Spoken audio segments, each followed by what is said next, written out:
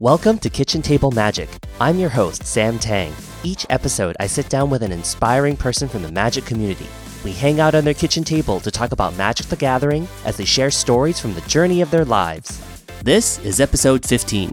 I'm talking with Brian Braun-Duin, the winner of the 2016 Magic World Championships. Brian shares about his humble beginnings, how he started crashing on the couch at his friend's place, how he went from broke to grinding tournaments, writing for SCG, playing in his first tournaments, joining teams, leaving teams, getting fired, and getting rehired, all the way to locking up Grand Prix Master to earn his fabled World Championship invite. Brian is no stranger to hard work, and he credits the people around him in Roanoke, Virginia that really influenced his success. I hope you enjoy this one-of-a-kind interview with Brian Braun-Duin.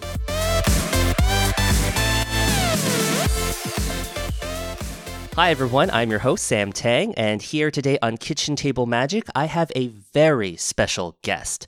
Recently crowned Magic 2016 World Champion, Brian Braun-Duin. Brian, how are you? Pretty great, to be honest.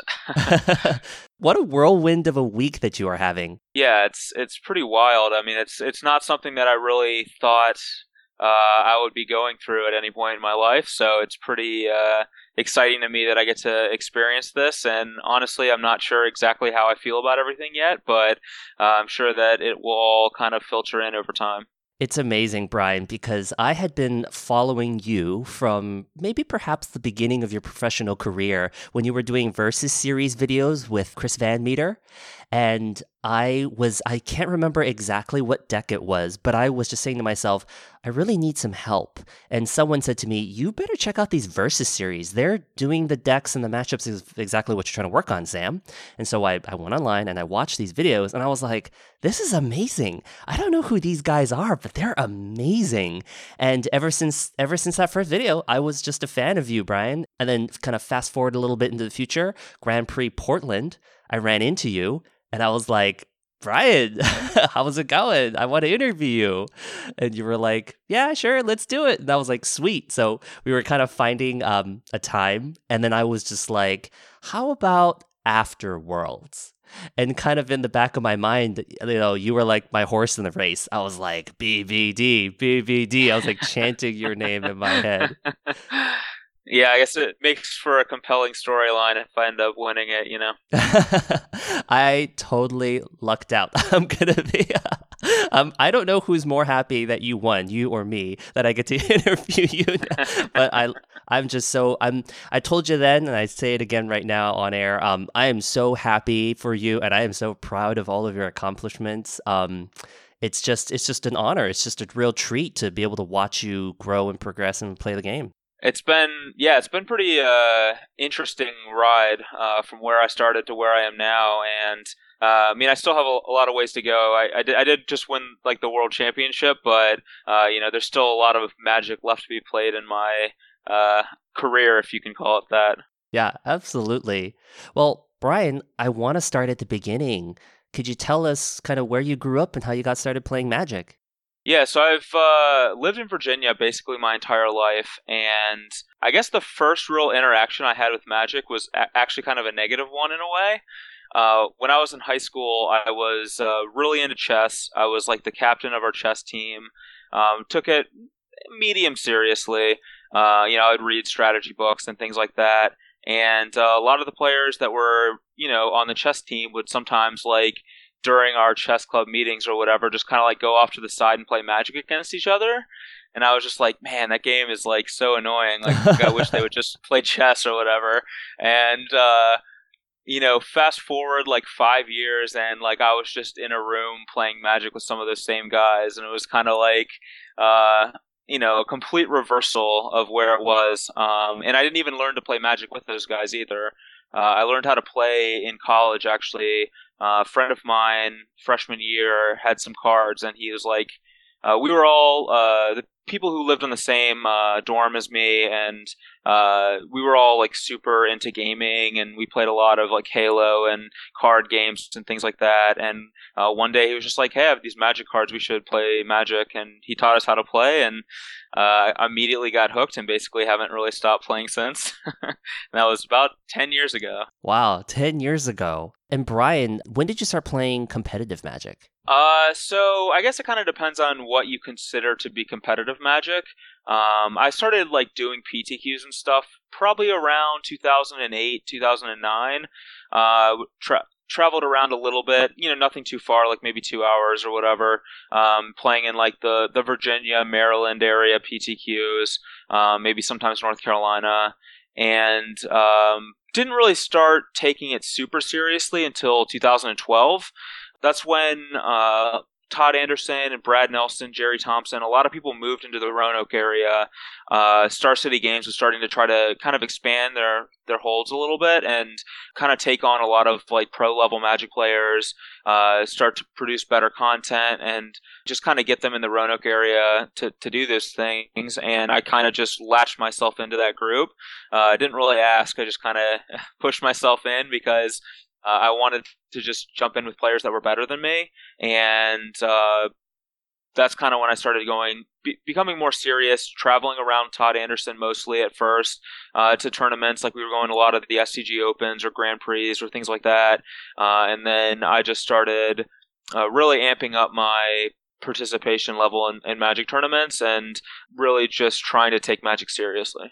There was an interview with you earlier on that said that you were kind of like broke and you were just like starting fresh. Yes, yeah. So 2012 was probably the worst year of my life, at least the start half of it.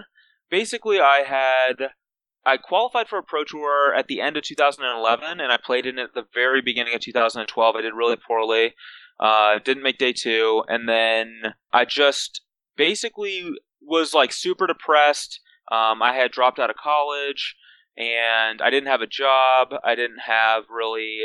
I just didn't see like any like kind of positive future for myself, and I knew that I was intelligent and that I could do something useful or whatever, but I just didn't really know how to go about that. And for about like 6 months, I just kind of wallowed, I guess is a word to use. Mm-hmm.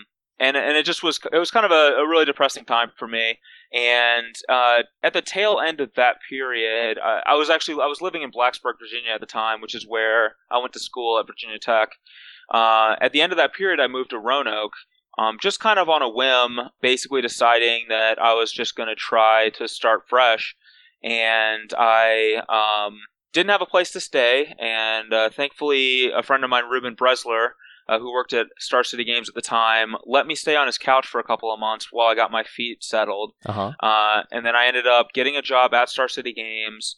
Eventually, Ollie and Trazi moved to Roanoke as well to work for Star City. He and I got an apartment together, and that's kind of when I started to get my life back on track. I was completely broke, and I didn't really have anything, and just working at Star City and so forth, or just basically kind of put my head down and worked there, and kind of pulled myself out of both the financial hole and also like kind of the emotional hole that I was in. Mm-hmm. And it was a lot of it was thanks to a lot of these Roanoke guys that I mentioned, and also just being able to work at Star City Games and just have a steady job that was in a field that I enjoyed, even if I was just sorting Magic cards or whatever. Still being able to work with Magic cards around Magic players was awesome. When did you first meet Brad Nelson and like Todd Anderson? Were they people that you already known, or you kind of met them as you settled in? I knew both of them prior to having moved to Roanoke, because I would travel up to Roanoke to play Magic. Even though I lived in Blacksburg, I would go to F&M at Star City Games. And on Wednesday nights, there was actually a group that met together to draft Magic and play other board games at a guy's house. And I used to go to that every Wednesday. And when Todd Anderson first moved to town, Todd and Callie Anderson were the first people to kind of move to Roanoke with like Star City's new wave of bringing in Magic players.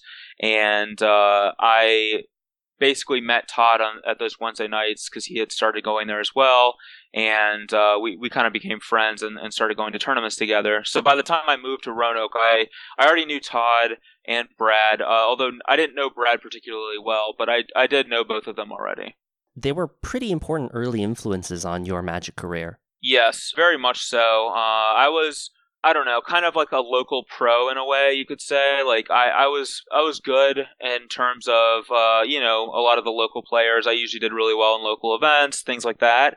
But in terms of being like a competitive Magic player on a grander scale, I had a lot to learn, and being with them really like helped me learn a lot because I was able to be with two like players who were better than me. And whenever I'm doing something that I care about, I want to be the best that I can at it.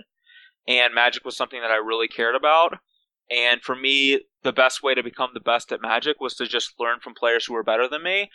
So having Todd and Brad around, and Jerry too, Jerry Thompson, and a number of other players, just gave me an opportunity to basically see players who were better than me and learn from them. And while I can't really like pinpoint any specific thing I learned in those first few years with them, I was just doing a lot better in tournaments. So somehow I was learning from them and I was improving, and I don't know what exactly that it was. I just know that it was happening.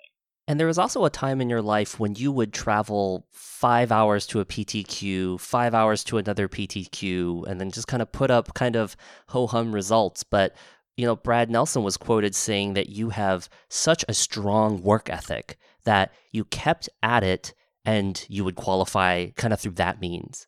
I have like a very strong drive to succeed in Magic. And I'm willing to put in like almost whatever it takes to do that, and that has certainly contributed a lot to my success. I think that the time that Brad is talking about is, I guess, a time in early, I think 2015, when I had found myself without a qualification to the next Pro Tour, and I basically did. I actually created a schedule for like a 3-month period, and every single possible qualification means that I could have, I played in. So every weekend was like Saturday PTQ somewhere, Sunday PTQ somewhere else. If there wasn't a PTQ I could go to, it was a Magic Online PTQ or something like that. And it was just every single day of every weekend I had this schedule planned out of how I was going to try to qualify for the Pro Tour.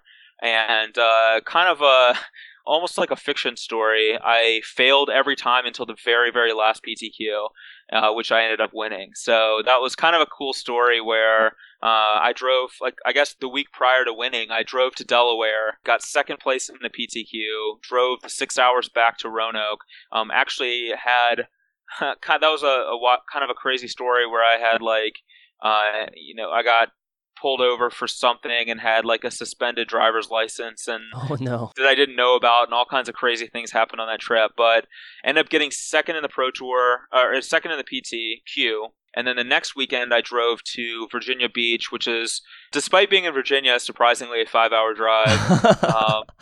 Got 9th on tiebreakers in that PTQ. I was the only X1 in the last round that couldn't draw into top 8, and then I got 9th. And then I drove the 5 hours back from that PTQ, got up early the next morning, played another PTQ, and ended up winning that one. Incredible. So it was kind of it was kind of an awesome story of like just perseverance and like actually succeeding in the end. There's a lot of stories too of me trying to do that and failing, but that was a cool situation where it actually worked out. And also sometime mixed in there was a time when you carried your stuff around in a plastic bag, and the plastic bag got stolen. Yeah, that was during the period of 2012 where I was like broke. I basically had nothing, and I just didn't have a suitcase or just like a bag to carry my my like stuff around in. I just didn't own one, and I just didn't want to spend the $30 or $40 that it cost to buy one. So I just carried my stuff around in like garbage bags when we would go to tournaments. And one event in Baltimore, we were parked in a parking garage, and the door was locked to Todd's car, so I had to just I decided to just put the bag underneath his car, and I put it like basically in the position that I felt was least likely for somebody to see it. Uh-huh. And we came back like 2 hours later, and it was gone. So Oh, no. lost all my clothes or whatever. Wasn't too much money worth of clothing, but it was kind of I guess my favorite shirt at the time that I was in a way kind of like known by because I would wear it all the time, but ended up losing that one. And yeah, it was kind of that was the first time I'd ever met Brad Nelson. So that's his first experience with me is me carrying stuff around in a plastic bag and losing my stuff. Oh, no. So the first time you met Brad Nelson, he was like, who is this kid with the trash bags? Yeah, he probably didn't have the highest opinion of me at that point in time. Oh my gosh, that's too ridiculous. Brian, you were grinding out PTQs online, offline, driving around the East Coast, getting your driver's license suspended, and you would qualify and you would get there. What was the first Pro Tour that you played in? So the first one I played in was Pro Tour Dark Ascension, the beginning of 2012 in Hawaii. And I was a complete noob to the whole Pro Tour thing, and I ended up going 4-4, which at the time was not good enough for day 2. They changed the rules afterwards to where 4-4 does make day 2. I went 2-3 in standard and 2-1 in my draft. At the time that I was in that Pro Tour, I actually, oddly, like most people think of me as a constructed player, but at that point in time, I was very much a limited player, and I didn't play that much constructed, and I drafted all the time. So going into my last draft, I had to 3-0 to make day 2, and I thought that I was going to do it, and I ended up losing a super close match in the last round, and was very, very disappointed with the 2-1. Now, if you asked me today, I'd usually be pretty happy with a 2-1 in limited, but at the time, I was pretty sad by that. Felt like I was capable of better than that. But yeah, that Pro Tour, I basically kind of was a one-off for me, where I played that Pro Tour, and then I didn't play another one for a year and a half, and then I've played every Pro Tour since the second one. What was your thought process, Brian, that you had worked so hard to grind out these events, and then you finally get to the Pro Tour? You know, someone standing in my shoes would say that, from my perspective, I would be very happy with that kind of performance, but it seemed like you were like, man, I really needed to do better, and you were kind of unhappy with yourself that you didn't do as well. Yeah, I mean, I didn't expect to do particularly well. Certainly was outclassed at the Pro Tour level, at least at that point in my life. But being like, I didn't want to just qualify for the Pro Tour. I wanted to like be a Pro Tour player. So for me, qualifying was awesome. Getting to go to the Pro Tour at least once was certainly cool for me. You know, if I had quit playing Magic, I could say, you know, I played in the Pro Tour or whatever. But that's not really what I wanted out of it. I wanted to be like, you know, an actual Magic pro. So I wanted to get back to the Pro Tour and actually do well at it. And so Pro Tour after Pro Tour, you started to rumble with the best of the best. What are some things that you felt like you learned kind of personally through that experience? Number of things. One, being able to mentally handle it is a big deal. Mm-hmm. Being able to like basically play against somebody who is extremely good at Magic and not get intimidated by it or not get nervous about it or not misplay because you're preoccupied with the fact that you're playing against like Jon Finkel or whatever. That's kind of a big deal at the Pro Tour level. Like you want to be able to not have any of those distractions. And I think that's something that I've really improved at recently, whereas before I would kind of be nervous, like, you know, a number of players that, like, maybe not even the players that you would think, but people like Sam Black, I'd play against Sam Black and be super nervous because I knew he was really good and things like that. That would always affect me. Like, I almost always would lose when I would play against those players. Mm-hmm. And that's kind of something that was big to get over. And then the other thing, too, is just being more comfortable and also having better decks. Like, better deck selection's a big deal, too. You can't really do well at a Pro Tour if you don't have a good deck. So making better choices in terms of what decks I'm playing also has helped a lot with how I've done at Pro Tours. Chris Pikula said in an earlier interview on the show, when he was talking about Jon Finkel, that Jon has a philosophy and a mentality that, you know, some people say that there's the right play and there's good plays and there's better plays and there's wrong plays. But quoted through Jon, there's only one play. and that's the right play. All other plays are wrong. Do you find that as you were improving and going from local pro grinder to established pro tour player and then playing with really established players that you were, saying that you were getting nervous about, do you find that they always have the right play and you just have to kind of figure it out and kind of fight through that? They don't, actually. That's one of the awesome things about Magic and why all these players keep playing the game is even the best players don't always come up with the right play. And I'm actually of the belief that there's not always exactly one right play for any situation. And maybe I'm wrong about that. Maybe I'm just looking at it through a different lens. But I think different plays could be right for different players in the same situation. And maybe there is exactly one right play for John Finkel and one right play for me in the same board state. But that doesn't necessarily mean that our right plays are exactly the same.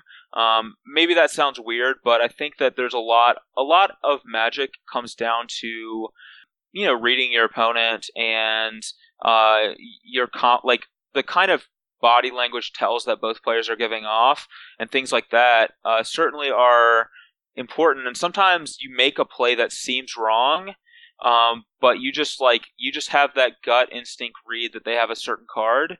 And it turns out that if they have that card, you're making the right play and things like that. So I think there's more to that than just always making the right play. And I think that even if it was just that, all these top players are not they don't play perfectly. They play very, very well, but they certainly make mistakes.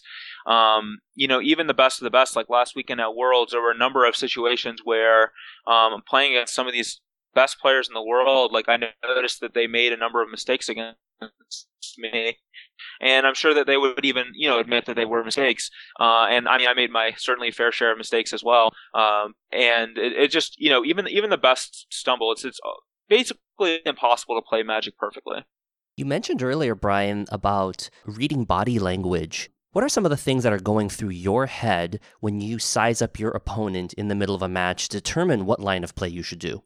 So a lot of it's facial tics. How people a lot of times have an immediate reaction to what they draw if they draw a card, whether they want to or not. They kind of give something away.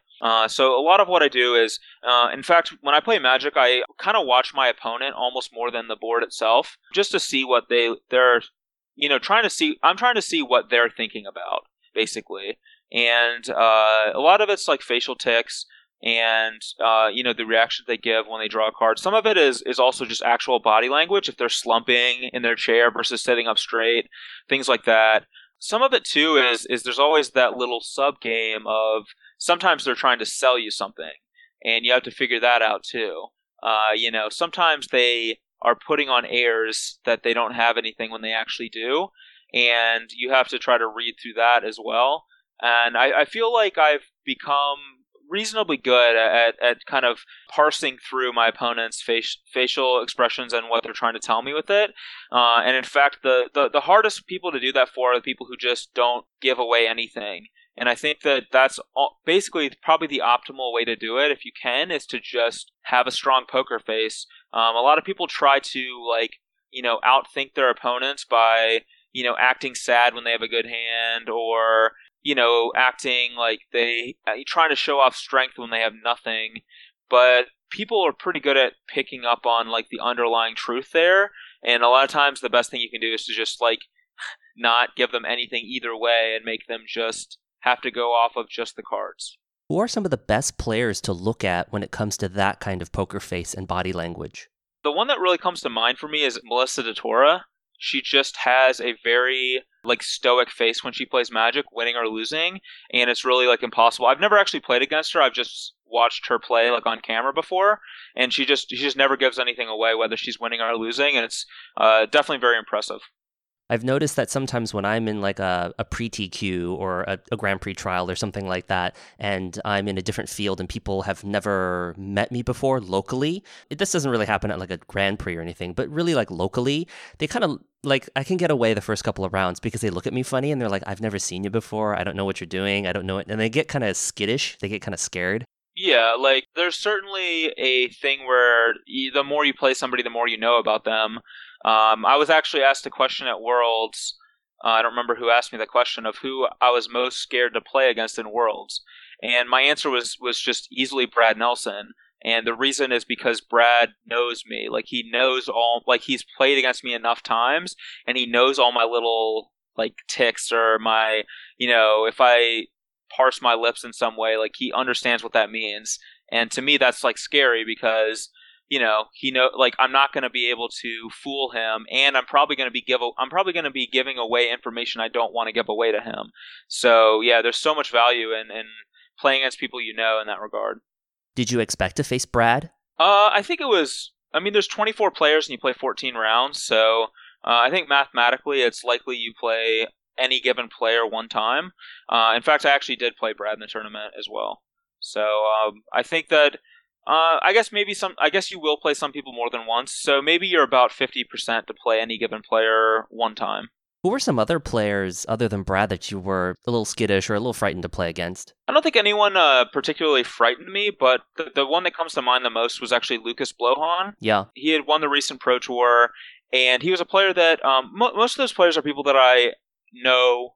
I've played against a number of times. And while I've seen Lucas at Pro Tours and talked to him a few times there, he wasn't somebody that I knew particularly well, but yet I knew that he was very, very good at Magic. And I played against him in Limited, and he just smashed me. And then he was a bad matchup for me in both constructed formats. So he was somebody that I was actively hoping to not get paired against, really in any format, because one, I knew he was a very, very good player, certainly one of the best in the room. And two, like, I just knew that he was a really, really bad matchup for me across the board. And from what I know of Lucas, like, he doesn't really make that many mistakes. So he's going to capitalize on a good matchup if he has it. Who were some of your favorite people to play against at Worlds? So I really enjoyed playing against people who were more laid back. There were a number of people who I played where our match was like super friendly and laid back. Comes to mind was like actually my very first match of the tournament against Andre Strosky, who is a player on my Pro Tour team, and I like Strosky a lot. He's a super super fun player, and getting paired against him in the first round, we had a kind of a light match, and it was actually a very very close match, but it was kind of a light tone in terms of how we were interacting with each other, and that was just a really great start to the tournament. And then beyond that, I played JC Tao 3 different times, and all 3 of our matches were pretty upbeat in terms of how we were interacting with each other. Very, very friendly matches, which I really enjoyed that. Like, I wanted to have a good time at Worlds and enjoy the experience. And so playing against those 2 helped a lot. I guess a third one would be Mike Sigarist, who's another good friend of mine. And when we played against each other, our match was pretty lighthearted as well. You talked a little bit about teams, Brian. Are you on a team right now? You're on Team Channel Fireball? It's actually Team Face-to-Face Games. Okay. One of the things about Pro Tour teams that's a little confusing to players, and rightfully so, that aren't super, entrenched in the whole Pro Tour thing, is that I wear a Channel Fireball shirt, and I'm represented by Channel Fireball because I work for them, I write for their website, and so forth, and they sponsor me for tournaments. But in terms of teams themselves, teams are kind of just players who want to test together, and they're not really related to who those players work for. So, for example, I'm on Team Face-to-Face Games, and Face-to-Face Games is the company that sponsors our team, but we all are represented by different brands, like me and Sam Pardee and Paulo, and we're all affiliated with Channel Fireball. But then we also have someone like Mike Sigarist, who is affiliated with Star City Games, or like Steve Rubin, who wears the TCG player shirt, things like that. We have about maybe 5 or 6 different, types of shirts that we wear at events based on like who's actually sponsoring us individually. But as a team, we're a team more for we want to work with each other and less of like based on who we work for. When did you join Team Face-to-Face? Actually, interestingly enough, I was on that team twice. So I teamed up with them back in 2014. I played in 2 Pro Tours with them, and I did pretty bad at both Pro Tours. And I basically, after the second time I had teamed with them, I ended up leaving the team. And my reasoning was that I wanted to test with like Brad Nelson and a bunch of the other Roanoke people that were on the Pro Tour. So I wanted to, we wanted to kind of foster a Roanoke pro team, sort of. And there were a number of people who were qualified. It was like myself, Brad, Todd has been qualified in and out of Pro Tours.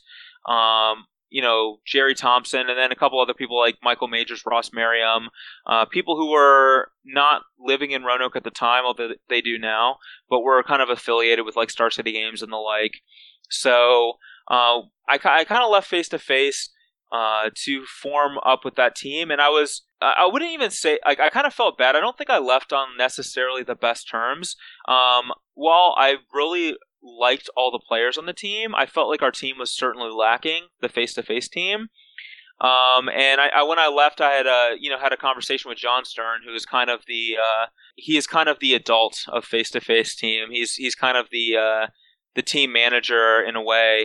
And I had a conversation with him about like a lot of the things that I didn't like about face-to-face. And I wasn't trying to be mean. It was just like these were things that didn't really work out for me. And I ended up testing with the Roanoke people for about a year and a half, and I did not do well in any of those Pro Tours, and I felt like our team wasn't working out, and we ended up kind of just breaking off from each other. Despite being friends, we realized that we just weren't very good teammates, which is a thing that can happen. And after that happened, I ended up kind of crawling back to face, and they ended up accepting me back on the team. And I can tell you now that the team is certainly way better than it was the first time I was involved with them. And like basically a lot of the problems I had with it are like not really issues anymore. And I've been with them for the last 2 Pro Tours, and I've had 2 not amazing finishes, but certainly amongst my best finishes. So I'm pretty excited about continuing to work with them. Prior to 2016, you were writing for Star City Games. Yeah. And there was a little period of time where people noticed it kind of dropped off the radar, and then when you came back in January of 2016, you were on Channel Fireball. What happened there was I had been writing for Star City Games actually since 2011. I think I wrote my first article for them at the very end of 2011, and then since then I had been writing for them. I started out as a just on the select side, writing like monthly articles or sometimes bi-weekly. I ended up starting out doing some of the Versus videos originally with Todd Anderson, eventually with Chris Van Meter, and then kind of worked my way up in writing with them up to the select side, and then weekly articles, things like that. Kind of built up a fan base. So by the time the end of 2015 rolled around, we had yearly contracts with Star City Games, and my contract was coming to an end. And they ended up deciding to not renew my contract, effectively like firing me in a way. And the reasons for that are a lot of it, in fact, a good portion of it is my fault. Basically, I was kind of struggling in a way to keep up with the pace of writing a weekly article, and I was missing some deadlines and having issues in that regard. There were a couple other things they said that were like, some issues with communication, things like that they cited as a reason for not rehiring me. And while that was all true, it was also something that I felt we could have worked out. And it definitely hurt me because I had put so much into Star City Games. For the last 4 years, I was basically like a walking Star City Games advertisement, because I loved SCG. Like when I first started working there, I was in a really bad spot, and by the time 2015 had ended, I was in a really good spot, and I owed a lot of that to Star City Games. So I was a very big fan of SCG, and I was a big supporter, and like every time I would go to events, I was always like, saying things that were good about Star City Games. I would defend them when people would say like they're a horrible company and things like that. And so I was definitely hurt by them just like kind of, unceremoniously like kicking me out the door. And it wasn't even like they just sent me an email saying like you're done or whatever, and that was it. So I was pretty hurt by that, but I didn't want to let it like affect my career or anything about how I played Magic. So basically what I did was I just went out and tried to find another job immediately, got hired by Channel Fireball. Really actually love Channel Fireball a lot. Really appreciate all the people that I've worked with CFB. They've been great. And basically since then, I've just had like a very amazing year. So I'm pretty happy that, what was a bad thing at the time ended up kind of being a net positive in the long run. Yeah, I'm very happy to hear that you did work through it throughout the entire theme of you talking about kind of your journey. Brian, you've been a very hard worker. You've really put your nose to the grindstone and you've been there. You've shown up and you've put in all the hours and you've been incredibly humble and a gracious human being about it. You've never complained about anything. You've never, lashed out at the community. You didn't have any issues or transgressions or anything like that. You've always just been a solid guy, really dedicated to the game and dedicated to competition.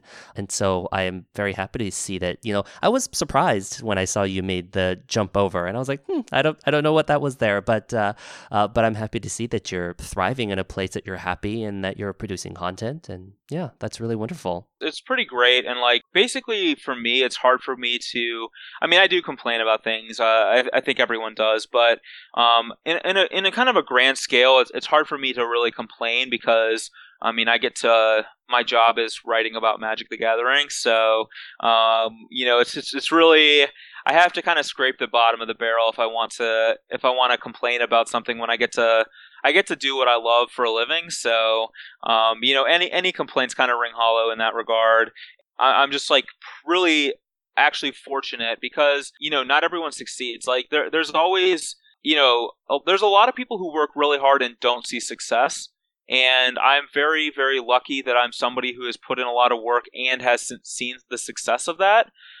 Because that's just not true of everyone. It didn't have, it wasn't like hard work equals success. There's also a bit of luck in there too. And there's a bit of opportunity and, just being the right place at the right time and, all kinds of different factors that go into that. And so, I consider myself very fortunate that I've kind of been on the right end of a lot of those different situations.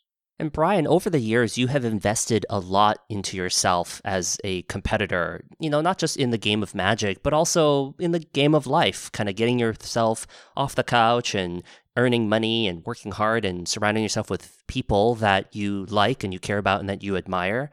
I've always also noticed in a couple of your tweets that you talk about keto and also losing some weight. Can you share with the audience what keto is?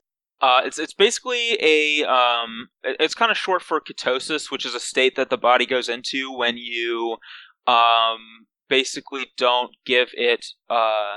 So the way the body works is it eats, it consumes sugar, which is the same as carbs, carbohydrates, to give itself energy. When it doesn't have sugar to consume, then it starts to eat away at your the fat that you have stored up in your body, and uses that to sustain you.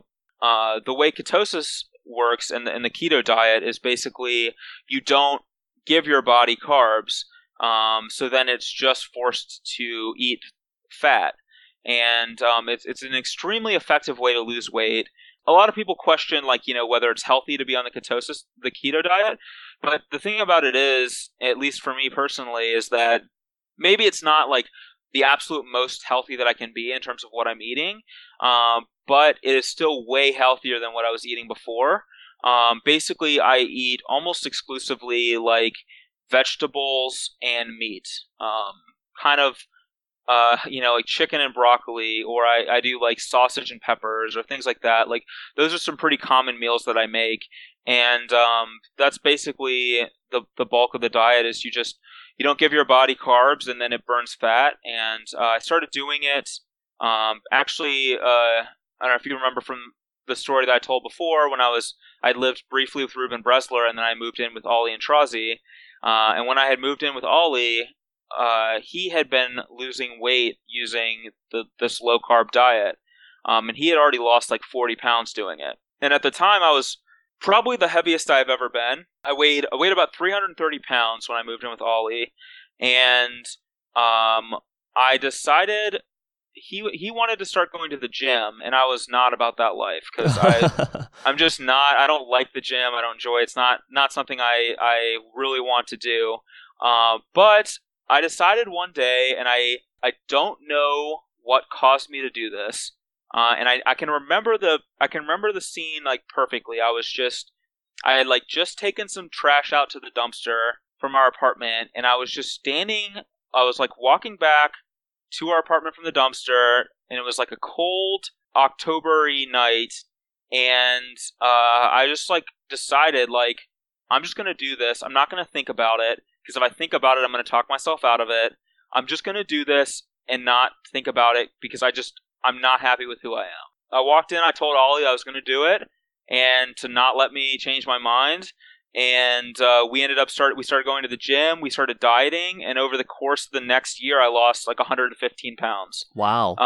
That was also really instrumental in my improvement in Magic too, because one, carbs are kind of the mind killer in terms of a Magic tournament. Like, they make you sluggish, they kind of slow you down in terms of how fast you're thinking and things like that.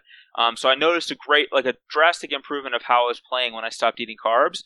But also I just gained a lot of personal confidence, which was really important for myself personally, but also for like how I handled myself in Magic tournaments and things like that. Like I used to put a lot of emphasis, like I wanted people to like me. You know, I wanted people to I cared a lot, I guess, about what other people thought of me.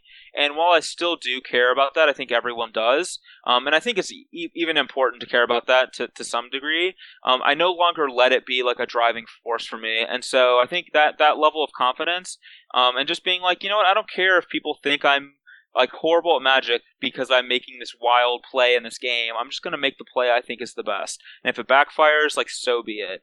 And that kind of change in mentality really helped me succeed a lot in Magic too. Where did you learn about the keto diet? Was it from Tim Ferriss? It was actually from Ollie because he was doing it. So I basically learned about it from Ollie, and I just kind of let him take the reins in terms of how we were doing it. And like he kind of taught me like, you know, what kinds of foods you can eat, what kinds of foods you can't eat, things like that. I was just thinking about Tim Ferriss, and he was saying how you should try coconut oil blended in your green tea in the morning or coffee in the morning.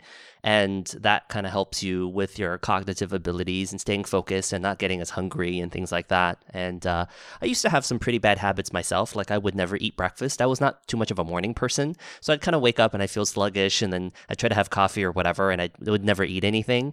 But I switched to green tea, and then I switched to coconut oil, and then I would do like a teaspoon or tablespoon of like coconut oil melted into my green tea. And then it's like made me like not have these like crazy crashes and mood swings in the mornings, and then by lunchtime I'm not like super hungry. I mean I have an appetite, I'm hungry, but I'm not to the point of like just feeling really sluggish, and that's eased me into having breakfast and eating things in the morning. So now my diet has also kind of leveled out and yeah, so I was just, and then, like from a brain function perspective, that also works pretty well. I mean, I think you're like right on in that regard. Like I think there's so much about the human body we don't know, and I think so much about like succeeding in various things involves like how you treat your body.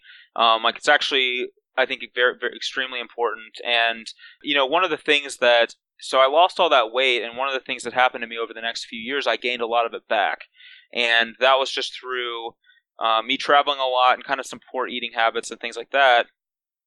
And last June, I kind of made a similar decision where I was like, or this June, I guess I should say, a couple months ago, where I was like, all right, putting my foot down, I'm done doing this. Like, I'm gonna go back to like what I was doing before, trying to like, you know, lose all this weight again and get myself back. And since then, I've been like very almost like regimented in how I like do things. Like I've been going to the gym like basically every day. I eat at around the same times every day, go to bed around the same time every day, and like just doing all that, like it's kind of amazing to me, like how much more, like how much better I feel and how much more energy I have, and like how much more things I feel like I can do just based on changing those simple things.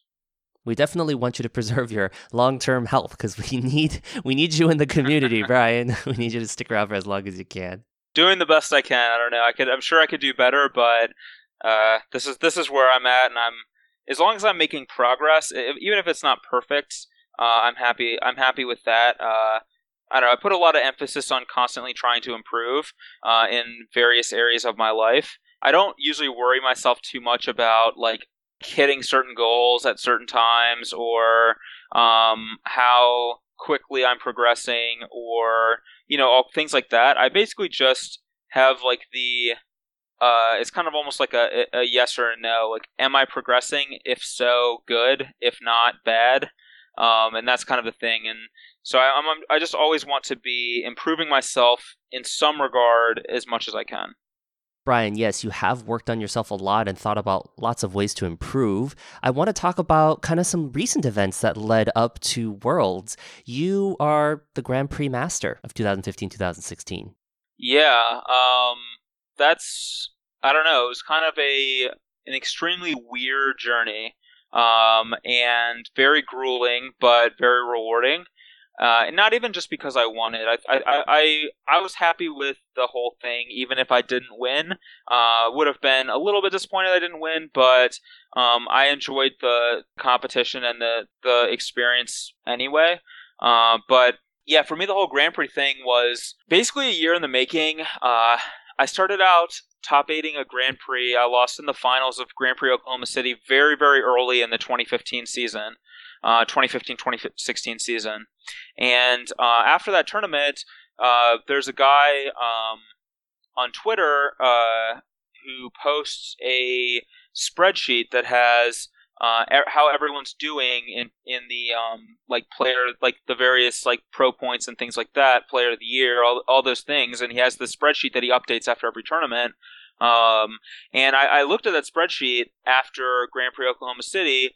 I don't even know, like somebody like retweeted it or something on Twitter, and I saw it, and I just saw that I was like in second or third place for the Grand Prix Player of the Year race. And even though it was only like 2 months into the season, I got the idea that if I just went to like almost every Grand Prix, I could maybe try to win it, because my idea was like, I don't know if anyone else is like thinking about this early on, and maybe I can like get a leg up, and like by the time other people like think, man, I'm going to try to do this Grand Prix Master thing, like it's already too late. I'm already too far ahead. Right. So that was my game plan at that point, and I ended up staying in about second or third place almost the entire year. I actually consistently fell further and further behind despite doing pretty well. But basically, like, Tomohiro Saito was doing extremely well in the tournaments, and then also Fabrizio Anteri was just crushing Grand Prix like week in and week out. And then he ended up I actually ended up basically giving up on the race. I had fallen back to like fourth or fifth place, and I had basically given up on it because it seemed like an insurmountable lead. What ended up happening was Fabrizio got banned around in May for like cheating. Yeah. And that ended up like kind of opening up the Grand Prix race again. Like all of a sudden it was actually a race, because he was ahead by so much nobody could really catch him. But now suddenly I was in third place behind, or I was in like fourth place, I think, behind Saito and Reed Duke and somebody else. I think it might have been Seth Manfield at the time, because he had that crazy end of year tear. But yeah, so I was in like fourth place or something again. Thought like, but I was only behind by like 3 or 4 points at that point instead of like the 12 or whatever that Fabrizio had on me. So then I decided that I was going to try to get there and play all the Grand Prix the rest of the year, and I just like did extremely well in every single Grand Prix I played from that point on, and I was catching up 1 point at a time. Like every Grand Prix I'd be like a little bit closer, a little bit closer, a little bit closer, and interestingly enough, I never had the lead in the Grand Prix Player of the Year race until the very last Grand Prix. That was the first Grand Prix the entire year that I was actually in the lead going into it. And I ended up maintaining that lead and winning the race. So kind of a cool story where I just was always in second or third place the entire year, but always just close enough to be within striking distance. And then at the very, very end, I kind of like got a second win and just squeaked my way into first. Squeaking your way into first, did you lead by 1 point, 2 points?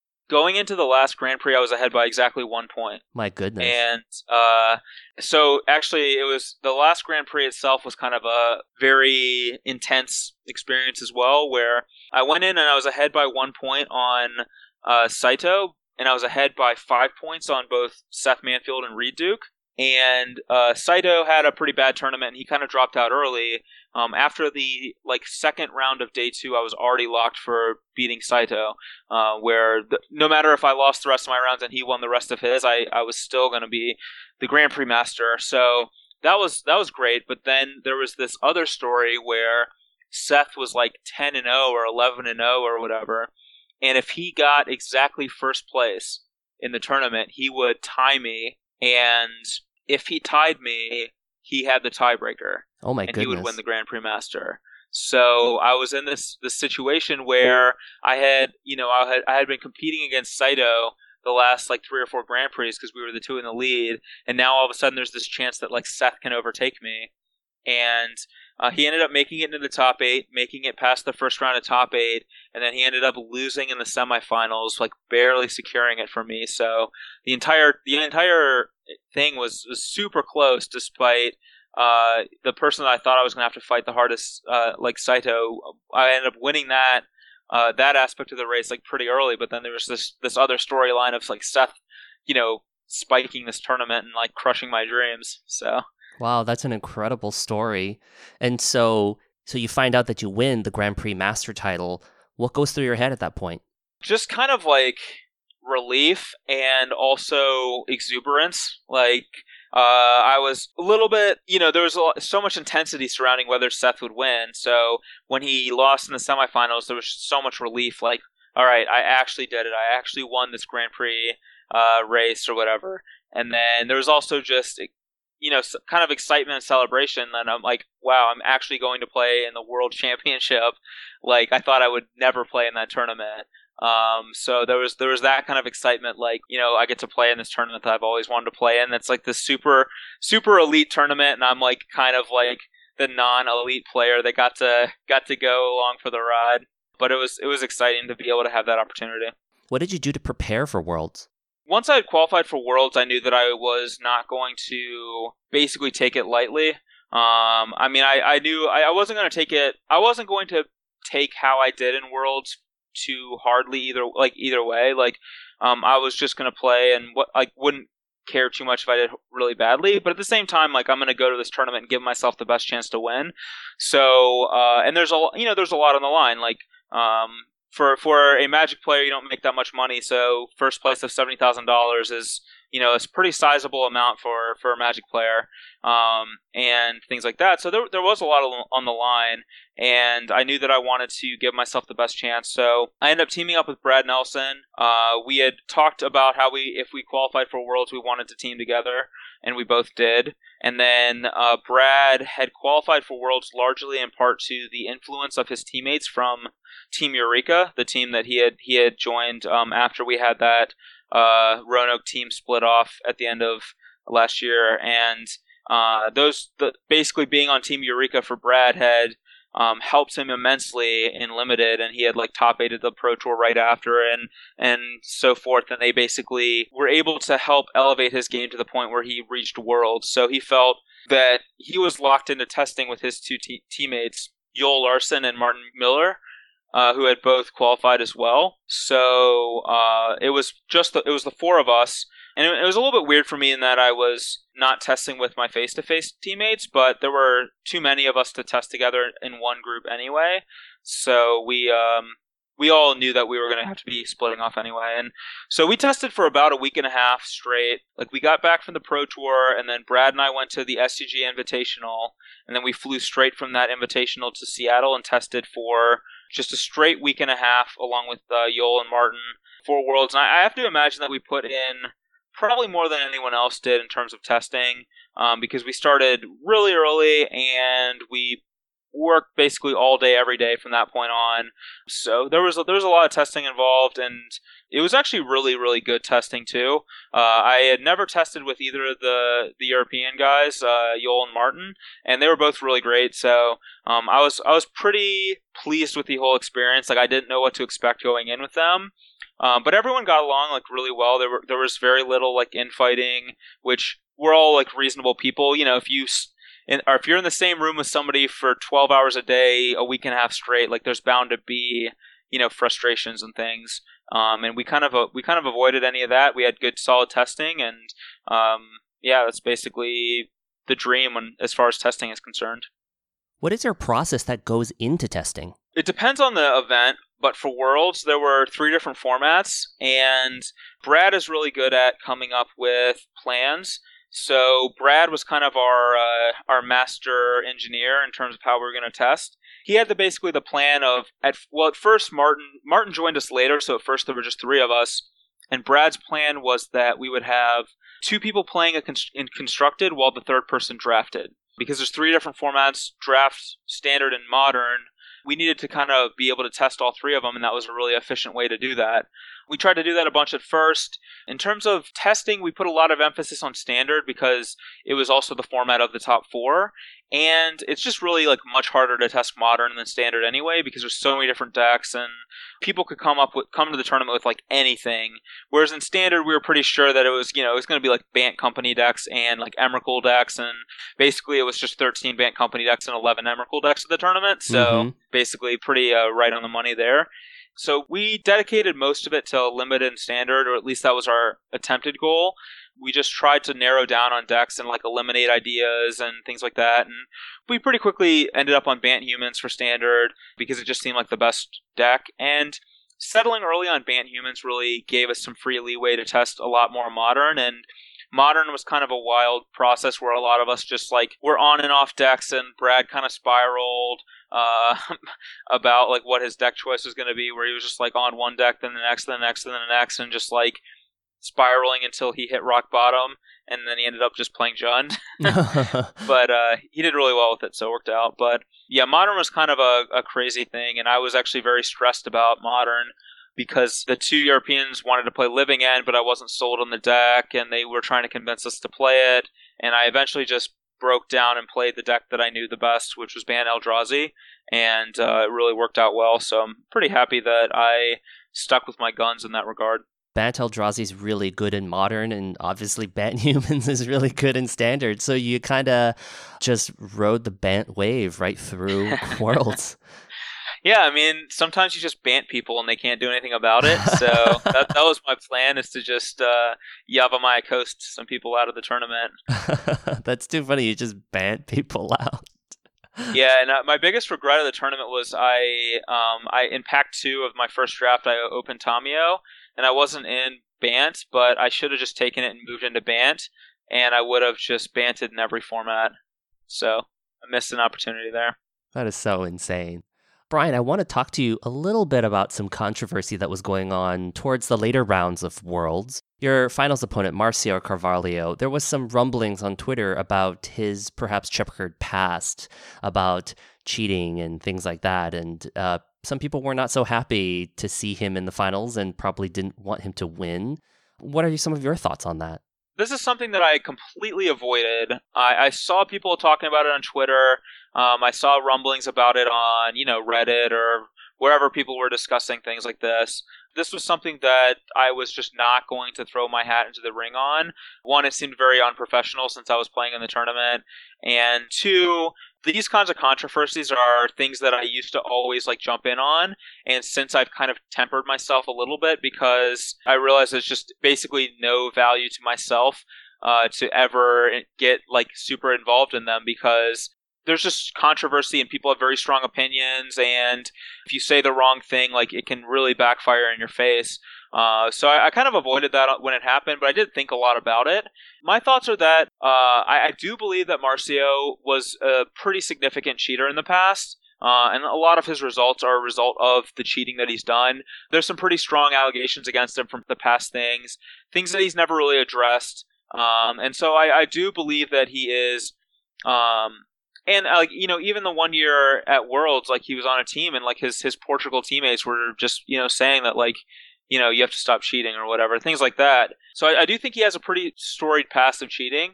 I think that a lot of people were rooting very hard against him in the top 4 because of that. Probably the most rooted against player in Worlds. But beyond that, I think that Marcio is actually just a very, very, very good player.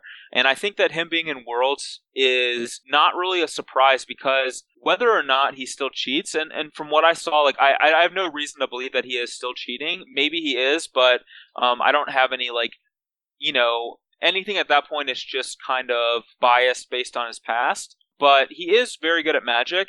And he is like a world caliber player even without cheating involved.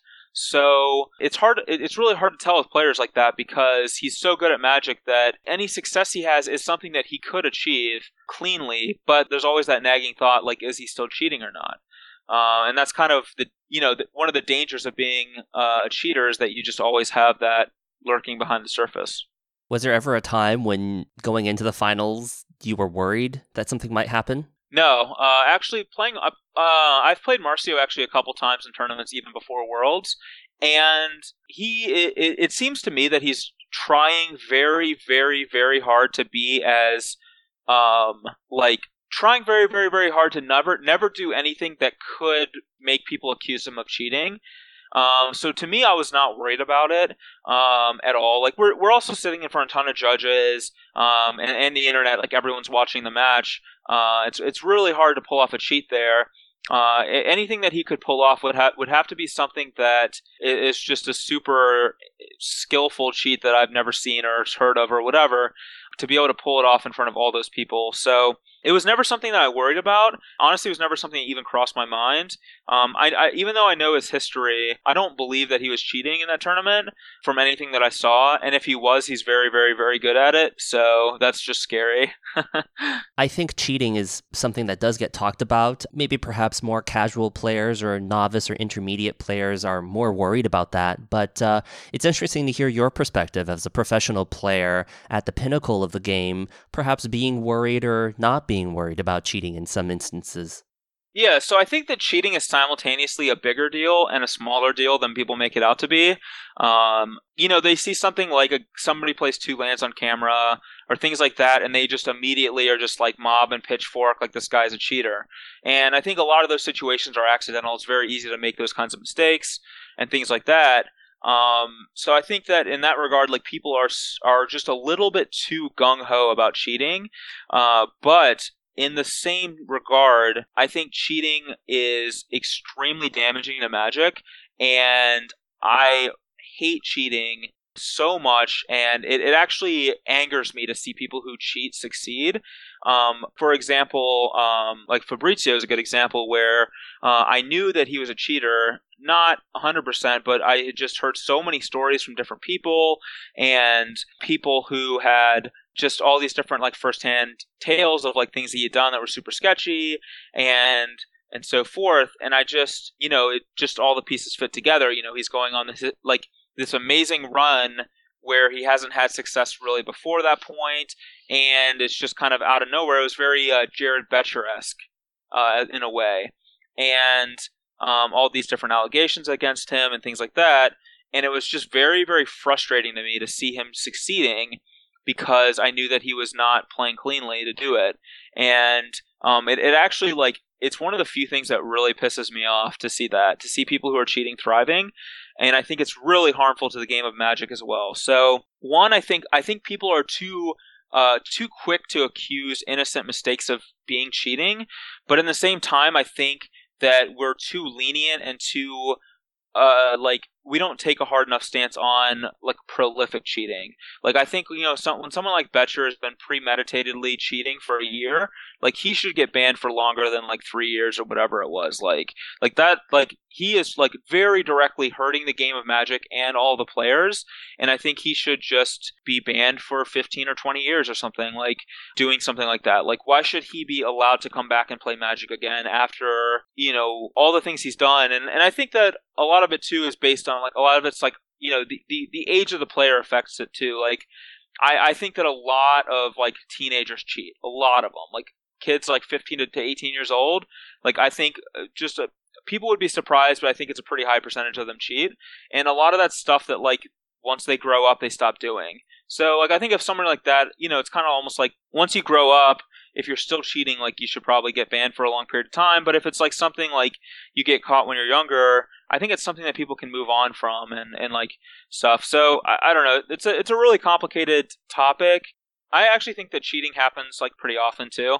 Just like people cheats of opportunity. Someone forgets to write down like they gain 3 life from their lifelink creature.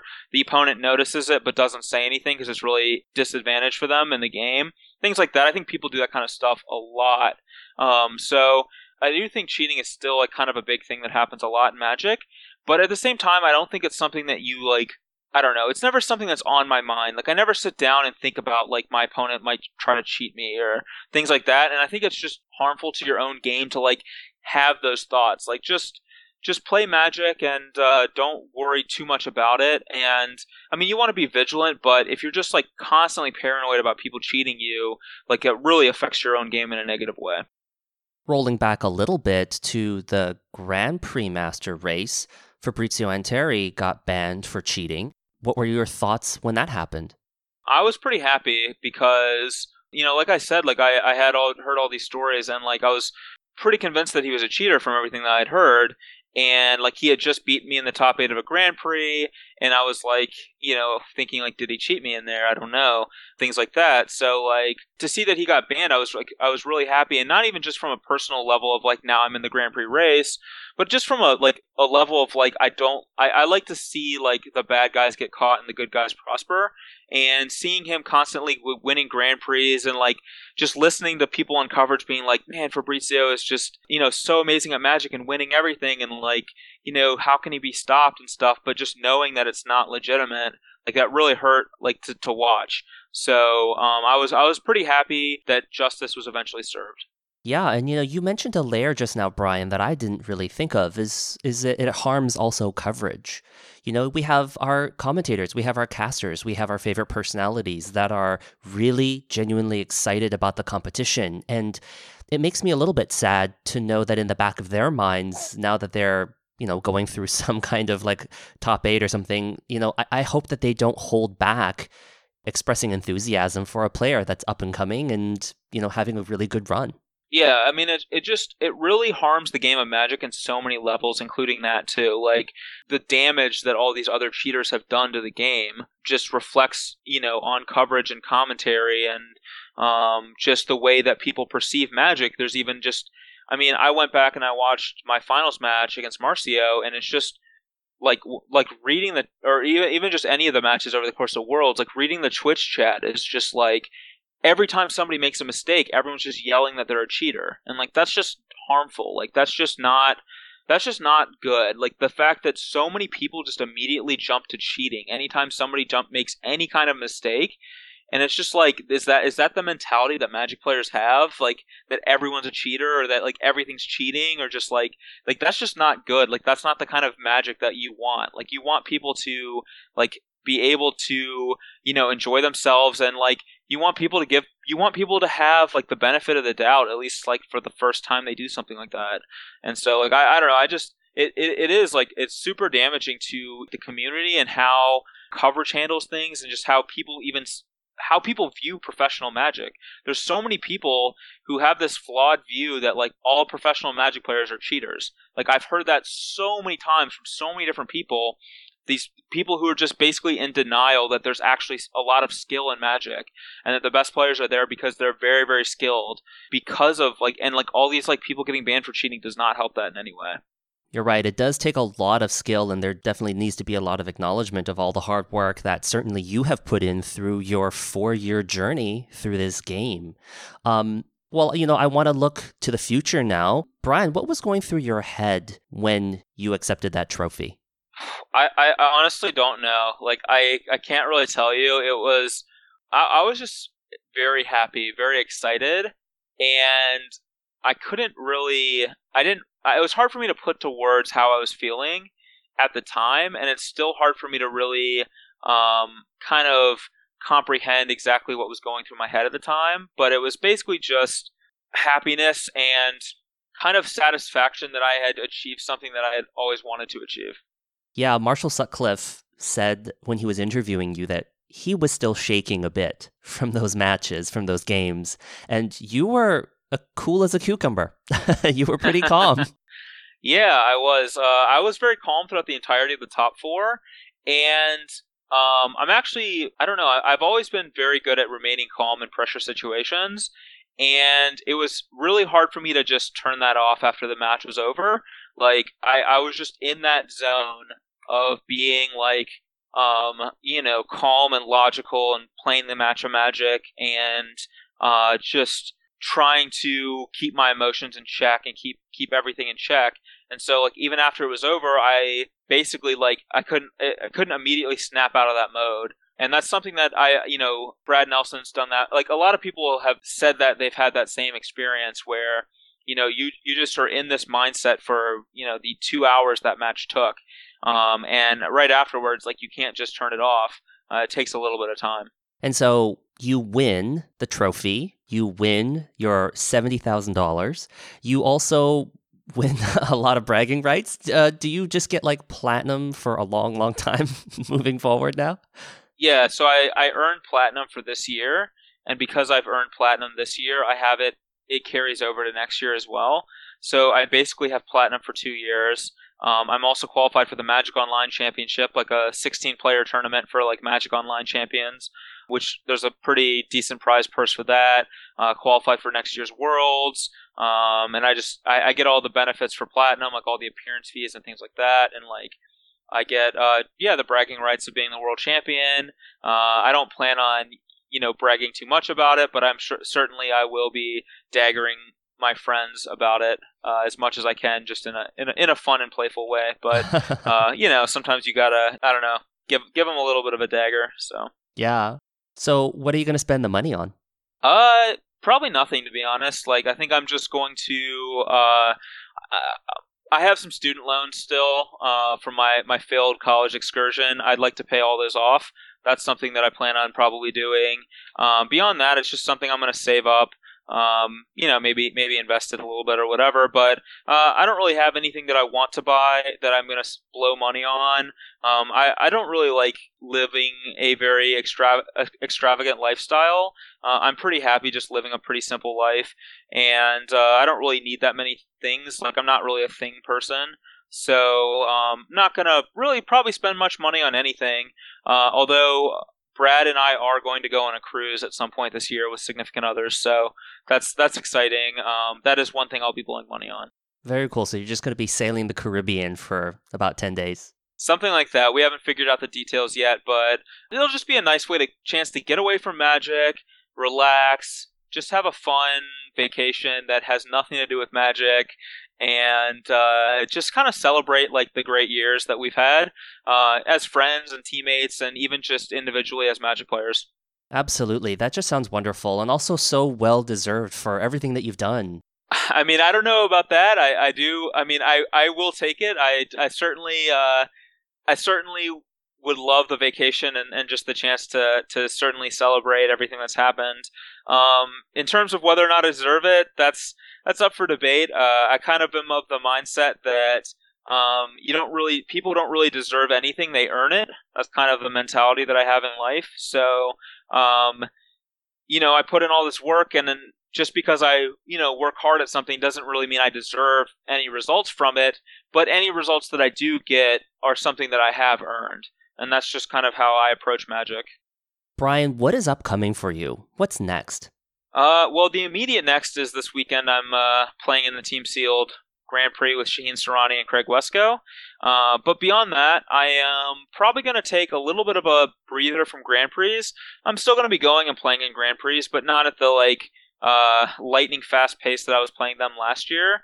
Now that I'm Platinum, I don't really have anything to play for. In regards, like I'm already qualified for Worlds next year, and I'm already a Platinum. So basically, I can't really achieve anything this year beyond that, unless I wanted to try to run for Player of the Year or something that I don't think I'm going to be trying to do. So for me, it's just a chance to play Magic when I want to, and really just enjoy the process because there's nothing on the line for me, so I get a chance to just go out there, try to do my best, and try to win some things. And there's no pressure, but it's still something that I care about doing well at. Do you have your eyes on the Hall of Fame? I do. Yeah. That is something it's something I've never talked about because it feels a little I don't know what the word is, maybe like ostentatious or something, but it feels a little bit like, I don't have any results to back up me ever talking about the Hall of Fame. So, not. Oh, really? World champion? Really? Maybe until this weekend, I guess I could say. But it's always something that I've wanted. It's something that it is a long-term goal of mine, but it's not something that I ever talk about because it's so far off, and it's not something where I'm even close to the benchmark for it. That like it kind of feels like who does this guy think he is talking about the Hall of Fame? But it is something that I do care about, and I do want to be in the Hall of Fame one day. So it is something that is a long-term goal of mine, and it's also a reason to go out there and play tournaments this year. If I can top 8 a Pro Tour or something like that, it pushes me closer to maybe one day being a Hall of Fame player.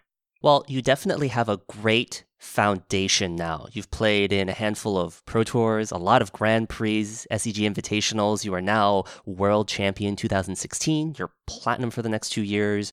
What are some things that you think you want to change about the process that you are currently using to play professional Magic in order for you to set yourself up for long-term success? I'm really happy with my current process of how I play Magic. I think it's actually very, very good. The only thing that I would want to change from it is maybe be a little less demanding. I want to prepare extremely hard for the tournaments I play in, and in fact, I feel like I could even up my level of preparation for those events. I just want to maybe lower the total number of events that I do play, in which case, if I can play a little bit less events, but prepare a little bit harder for every event, I think that would be just a little bit more of a perfect model. But right now, I'm actually very pleased with how I'm approaching the game and my plan for that. Brian, what do you think contributes most to your advancement and skill? 2 things. Number 1, mental game. I have greatly improved my mental game in terms of how I handle tournaments. I tilt far less when I lose. I honestly, I just really almost don't even tilt anymore when I lose matches of Magic. I am very pretty rational about tournaments, like taking them one thing at a time. I don't get discouraged if I'm falling behind in a match of Magic or a tournament, and I don't get intimidated by what's in front of me. I guess even a good example would be Grand Prix Portland a couple weekends before the Worlds. I was super jet lagged, had a really bad day 1. I went 6-3. Didn't let it bother me. Came back day 2, lost my first round. Didn't let it bother me, and I just won the last 5 to go, 11-4. And 11-4 is not a particularly great finish, but it's that kind of consistency that you need to succeed at the Pro Tour level. And I want to always be in that kind of a mindset where I don't let losses bother me. And even if I have to 5-0 my last 5 rounds in a row to get a relevant finish, I'm not gonna feel discouraged or feel that I can't do it or anything like that. I'm just gonna be yeah, I mean, I can do it, and I can just take every match one at a time, and if I do it, that's great, and if I don't, then there's next weekend when I'm playing in another tournament, and I can try to do it there. So I think the mental game's a big thing, and then the other thing is deck selection. I used to be very stubborn about what decks I would play, only playing things that really suited my play style, or that I wanted to play. Now I'm pretty wide open. I'm willing to play almost anything, and I just want to play the deck that gives me the best chance to succeed. And I don't want to get caught up in my stubbornness or my will to just play my own kinds of decks. What are some things that you're currently working on? Basically, the major thing that I'm currently working on is myself, physically, going to the gym.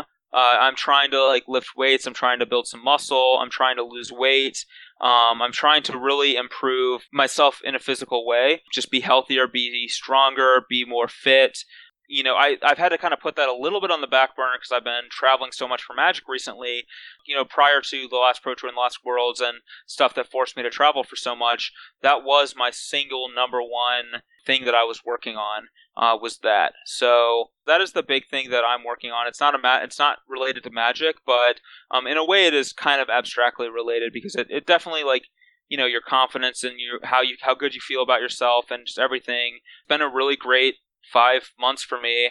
And I think a lot of that is because I've been using a good process and so forth. So things can always be improved, but at the same time, I don't want to change too much with something that's definitely working. What are your goals for the next several seasons?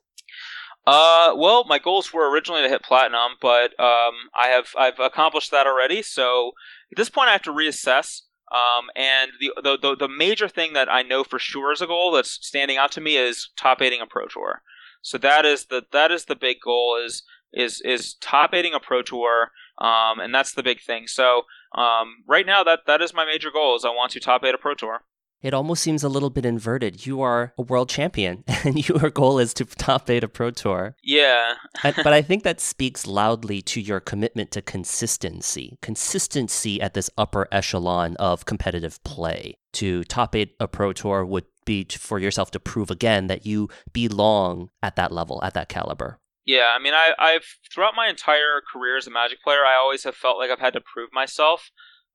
Because I kind of started from the bottom, and when I first started trying to take Magic seriously, I was much worse at Magic than I am now, and I've always felt like a chip on my shoulder of, needing to prove myself, needing to, show people that I'm not just a fluke or one lucky result. And I think at this point I've kind of done that to some regards, but at the same time, there's always more. I can always top 8 another Pro Tour. There's always going to be doubters and haters and people who basically think that something wasn't deserved or wasn't, earned or whatever. But I basically I don't really worry myself with them too much, but at the same time, like, I want to succeed and I want to, I want to prove, not really prove, I just want to be one of the best in the game. Is there someone that you look up to or a player that you feel like is a role model that you're trying to strive towards? I mean, there's a number of players who I think are just like kind of great role models in that regard. People who consistently put up good results and are very like basically kind and humble about it. Like, I think Reed Duke's a good example of a player like that.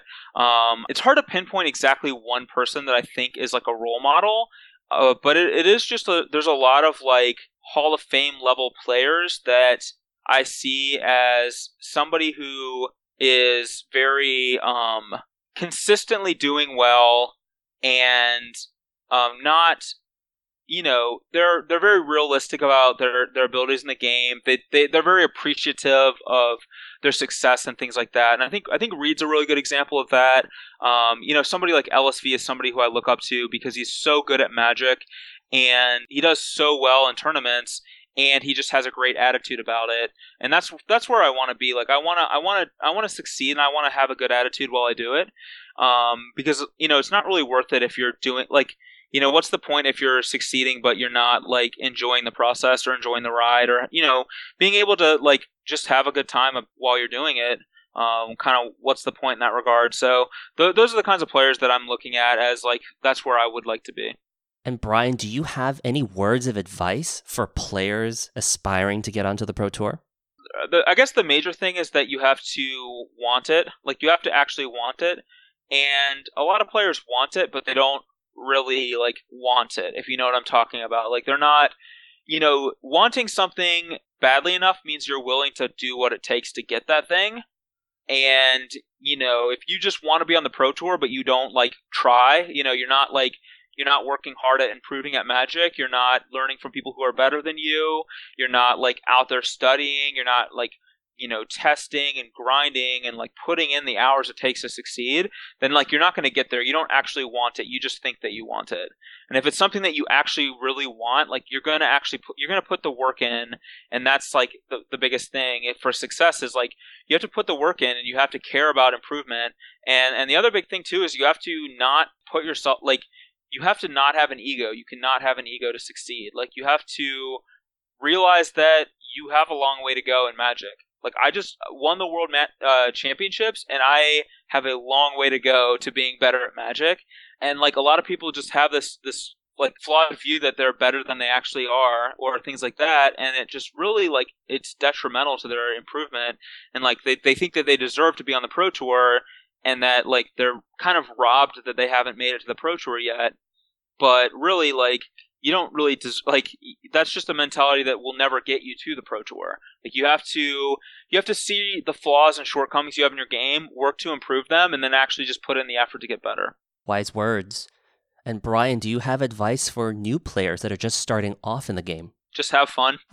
Yeah. That's the big one. Like just enjoy it. Like it is a game. Like for me, it's my life, it's career. But at the same time, I try to have fun when I play Magic. Even at the World Championship, I wanted to joke around with my opponents and have a good time because it is still a game. We're still out there playing a game, and games are meant to be fun. Games are meant to be something that we do to enjoy ourselves. So yeah, if you're just playing Magic for the first or you're not that experienced at Magic or whatever, the main thing is to have fun, enjoy yourself, and if you're not, then don't play or whatever. But really, that's the big goal for everyone, is to just enjoy it. Brian, I've got some rapid fire questions for you. Are you ready? I'm ready. Okay. Brian, of the 5 colors of Magic, white, blue, black, red, and green, what is your favorite color and why?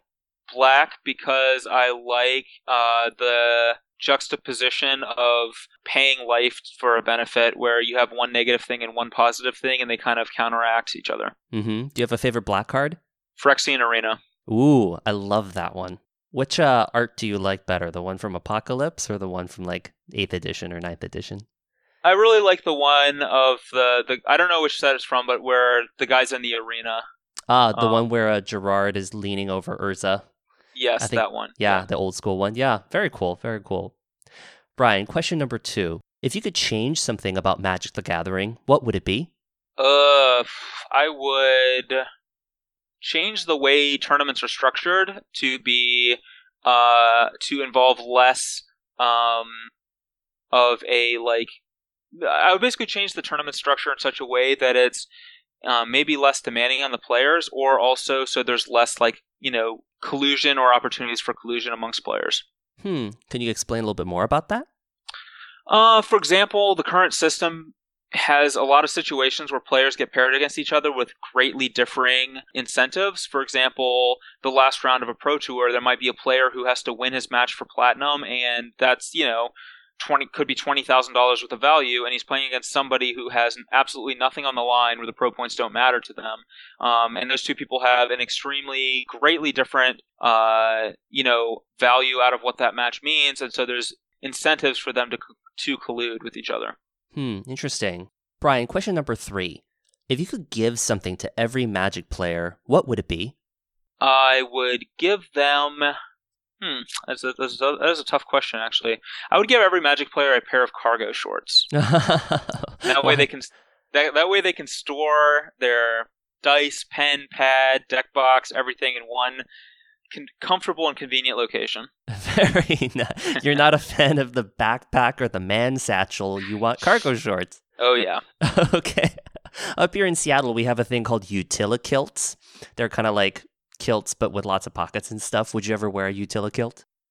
Not sure I can do that. I don't know if I'm a kilt person. Okay. Not out of the question, though. Okay. Brian, question number 4. What do you see in the future of Magic the Gathering?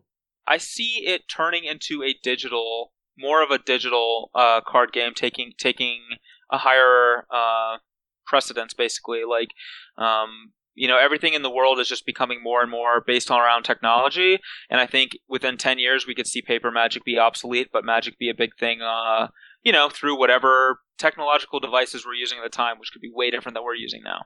Okay, yeah. I definitely see that trend as well. I think a lot of news in like Hasbro's shareholders reports and things like that. A lot of trends are now moving towards that digital realm. Yeah, I think that's going to be a big thing in the next 5-10 years. And last, Brian, do you have any asks or requests of the audience?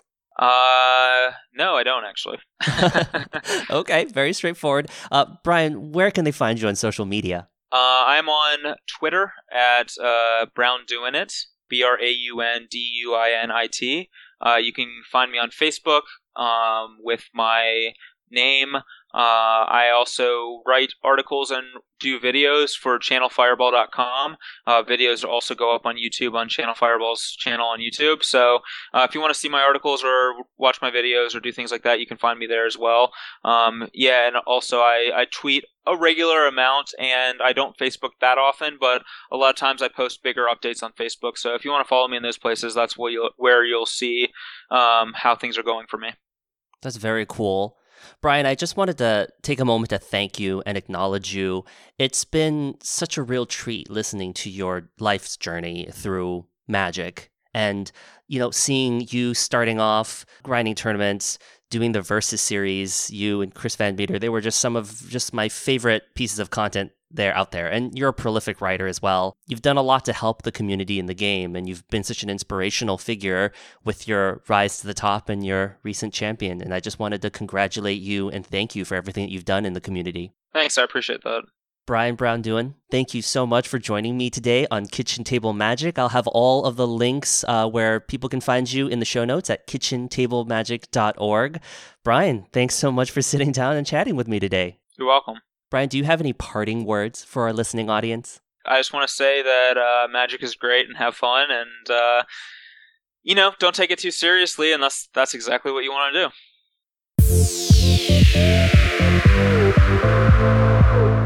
I hope you enjoyed my conversation with Brian Brown-Duin. You can find BBD on Twitter at BrownDuinit. That's at BraunDuinit.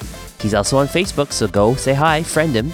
And also, I'll have all the links posted in the show notes at kitchentablemagic.org. Thanks everybody for listening. We are almost done with Season 1. Like I said in the last episode, I am gearing up for Season 2, and I need your help. If you have any ideas as the listener of what kind of an episode you want to hear, who you want me to talk to, do you want me to talk about strategy, yada yada, drop me a line, sam@kitchentablemagic.org, or send me a tweet at KTM Podcast. Of course, if you are enjoying the show, please consider supporting it on Patreon. It's patreon.com/kitchentablemagic. Coming up in the next episode of Kitchen Table Magic. I was at an event and somebody asked me what the deal was with my beard. Why did I have this big crazy beard? What's going on? And I jokingly said that I wasn't going to shave until I won a tournament. Yeah. Well, word of that got to Patrick Sullivan and Cedric Phillips.